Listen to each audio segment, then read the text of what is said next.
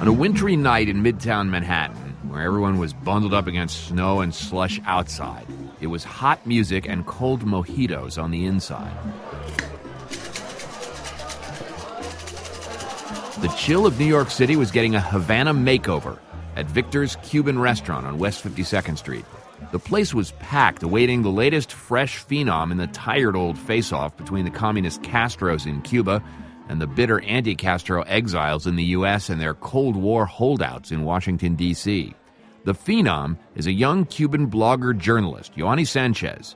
You might say she is the Cuban dictator's Wael Ghanim. Remember the internet architect of the uprising in Cairo a few years back? When Yoani Sanchez speaks, millions who follow her blog, Generación Y, listen, including this packed invitation-only crowd at Victor's. Yoani Sanchez.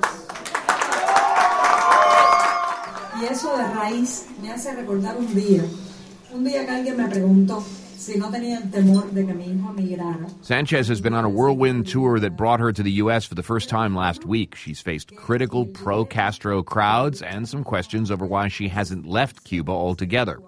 Her mission, she told us when she sat down this week with interpreter Raul Moas, is to make the current regime in Cuba scared and to make American policymakers act to bring Cuba into the post-Castro era. Estructurado y pensado por Fidel y Raúl Castro, es un sistema que se basa en el miedo. There's fear at all levels of society and within the Cuban people.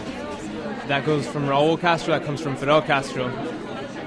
And so when you break that mold, when you're able to leave, you break down fear. And so they had to let people out because pressures were coming from within, and now you see that fear subsiding. Who are you afraid of? A lo que más miedo le tengo es a vivir con miedo. What scares me the most is to live in fear. How are you liking free speech here in the USA? Estoy muy impresionada porque vengo de la isla de los silencios. It's a welcome change because I come from a country with a country of fear, a country of silence, a country of lies. And so to come to a country where anybody can say anything on a street corner is a welcome change, and I find myself very quickly becoming addicted to that kind of freedom of expression. For all the good things you've said about the United States, do you think that Castro and communism and the United States together are standing in the way of progress in Cuba, standing in the way of your generation? Pienso que las políticas norteamericanas... I think that policy coming from the United States for the last 54 years has allowed for an environment of confrontation to take hold. And the Cuban government has used that environment, that confrontation, to justify all its acts of repression, acts of intimidation, and to justify what it does. Do you want the embargo to end? Yo soy muy crítica con el embargo y quiero terminar. I'm very critical of the U.S. embargo to Cuba, and I would like it to end.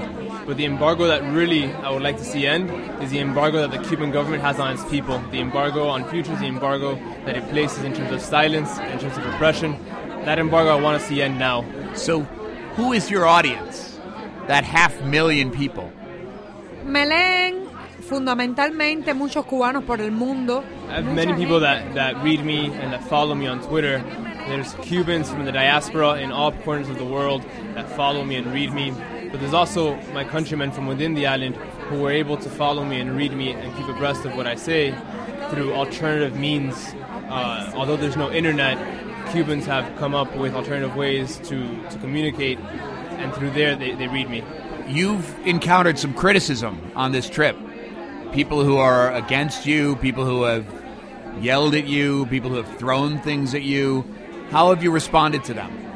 Lo he disfrutado, porque espero que un día en Cuba... I've enjoyed it.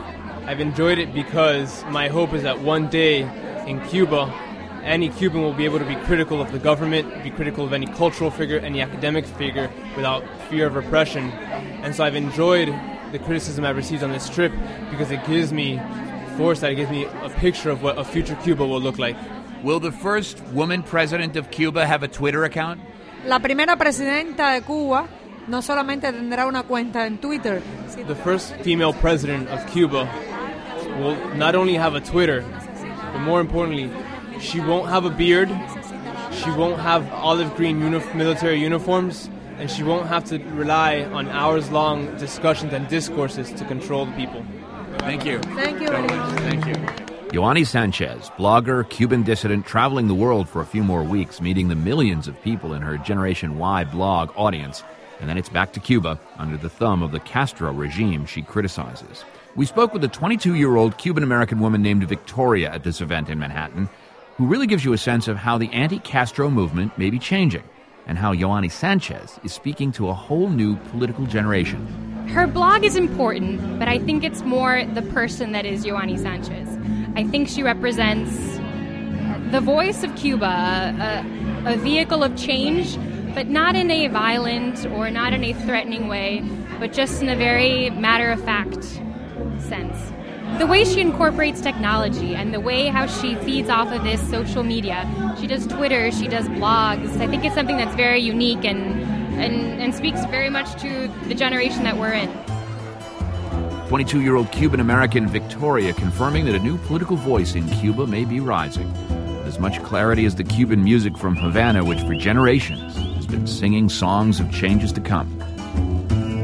Por el camino del sitio mío, un carretero alegre pasó.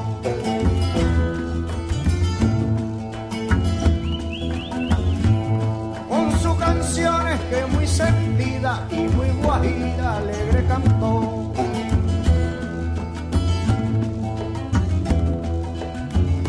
Me voy al transbordador, a descargar la carreta. Me voy al transbordador, a descargar la carreta.